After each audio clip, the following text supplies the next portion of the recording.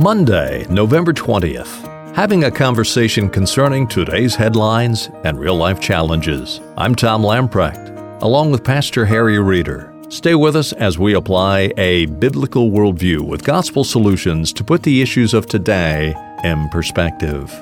Harry, I want to go through 3 stories today, which ought to give believers a little ray of hope and to feel optimistic about the sanctity of life issue. First story up out of World Magazine, FBI seeks documents for Planned Parenthood probe. The FBI's requested unredacted documents the Senate Judiciary Committee obtained from abortion providers, signaling a broader probe into the abortion industry, according to a report from The Hill. This all came about through the videos that were done by the Center for Medical Progress that made it very evident that Planned Parenthood was selling aborted baby body parts for profit, which is against the law. The second story, which we did cover just the other day, but again, it's a positive story. The Supreme Court has agreed to hear a California case. Pro-life ministries and other organizations must share information with pregnant mothers about their abortion options. And lastly, positive news, the new tax bill, they have reinserted the tax credit related to adoption. Clearly, Planned Parenthood has violated the law. Planned Parenthood has basically become a wholesaler on baby parts in order to enhance its financial status. It's big business. And because it's big business, then it becomes a difficult issue to deal with. So, the willingness of the FBI to pursue this and to unearth the documents that have been established before the Congress that investigated this in terms of criminal wrongdoing, number one, sends a welcome shot across the bow of the abortion industry and this burgeoning profit-seeking industry. We can get it done in a way that preserves organs and body parts. By the way, boy, can we make some money off this, and then you can take the parts and make money off that. That whole industry now has the scrutiny of the FBI. Of course, it remains to be seen in terms of the integrity of the probe, but at least there's a probe. At least that shot went across the bow. And this now exposed development of body part selling, that is a good news factor. The second one that you bring up, Tom, something that we've covered not long ago, this irrational law that was passed and pushed in its implementation in the state of California, that these nonprofit and religious organizations that are providing crisis pregnancy care, adoption, clinic care for women who are in crisis pregnancy, but are focused upon the sanctity of life, that yes, this is a crisis, and yes, we are here to help you, but the answer is not the killing of the baby. That will produce greater problems in your life in the future, emotionally and spiritually and psychologically. Here's a better answer. We can nurture you, nurture the life, and if you are not able to take the life of this baby and nurture the baby after its birth, we will provide an avenue toward an adoption instead of the murder of the unborn infant. That is not a solution to the crisis.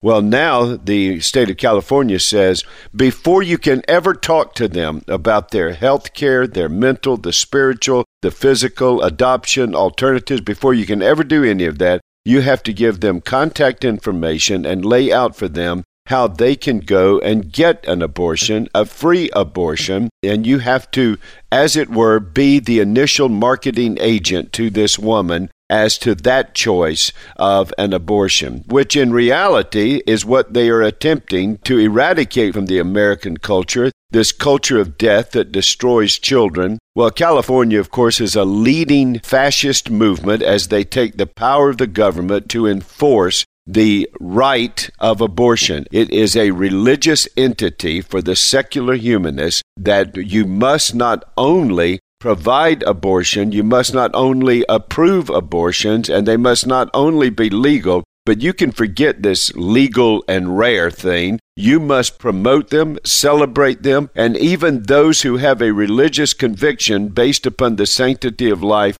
you must celebrate it, you must propagate it, you must market it, you must propose it. Thankfully, there have been numerous entities that have sued the state of California, that have brought appropriate lawsuits as to the fact that this law is in direct opposition against our Constitution in general, and the Bill of Rights in particular, and the First Amendment specifically, in two areas. One is freedom of speech. Freedom of speech includes not only what you are allowed to say, but that you are not coerced to say. And secondly, it is also obviously a strike against the freedom of religion, in that one's deeply held religious beliefs on the sanctity of life must not be violated by the power of the state, in that they could close the crisis pregnancy center or fine those who are in the crisis pregnancy centers if they do not propagate and market the abortion industry. And thankfully, that's going to the Supreme Court. I have every hope and desire that there will be an appropriate ruling upholding free speech so that they do not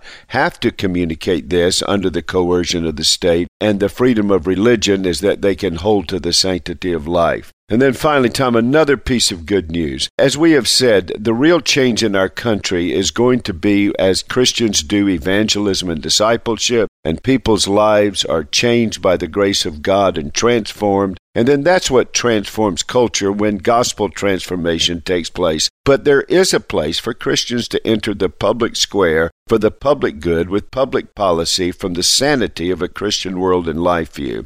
In the new tax reform, in an effort to find places to cut down on the deficit, there was a removal of a number of provisions whereby you could deduct from your income tax, and one of those was you could deduct up to a certain amount the money that you spend on adoption, which is anywhere from $20,000 to $40,000. And there are many people who could provide a wonderful home but just cannot afford that. Well, again, that strikes at the sanctity of life if we price out the provision of adoption in our nation. So the state has a vested interest in encouraging adoption, because with the option of adoption, then there is the fact that a number of those facing crisis pregnancies would be more open to hearing the plea for the sanctity of life and carrying their child to birth, knowing that the child would be taken care of by a family, but that it was qualified and ready to provide a nurturing environment. Yet that family perhaps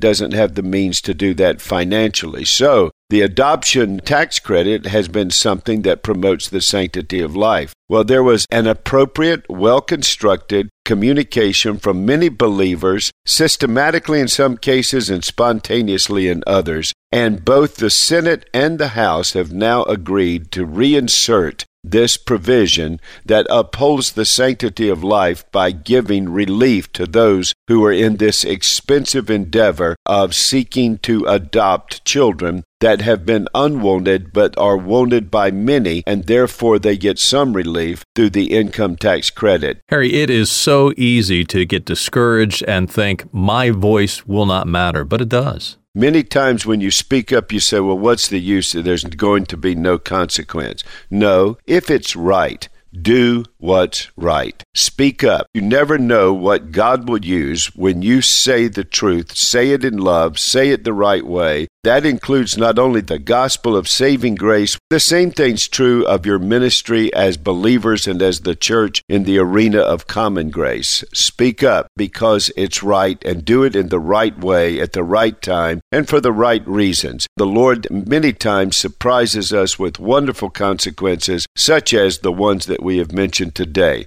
Harry, we're out of time for today. On tomorrow's edition of Today in Perspective, I want to go down under. Not good news, unfortunately. World Magazine is reporting Australians have voted in favor of same-sex marriage in a postal survey that could lead to reforms before the end of the year. How did it happen? Why did it happen?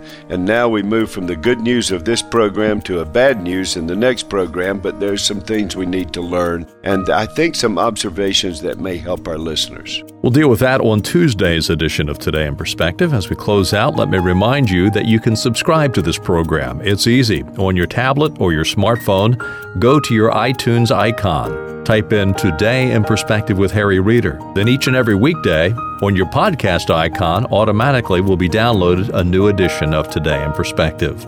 A great way to stay in touch, a great way to never miss an edition of this broadcast. Well, do stop by again tomorrow, Tuesday, as we continue our conversation and as we apply a biblical worldview to put the issues of today in perspective.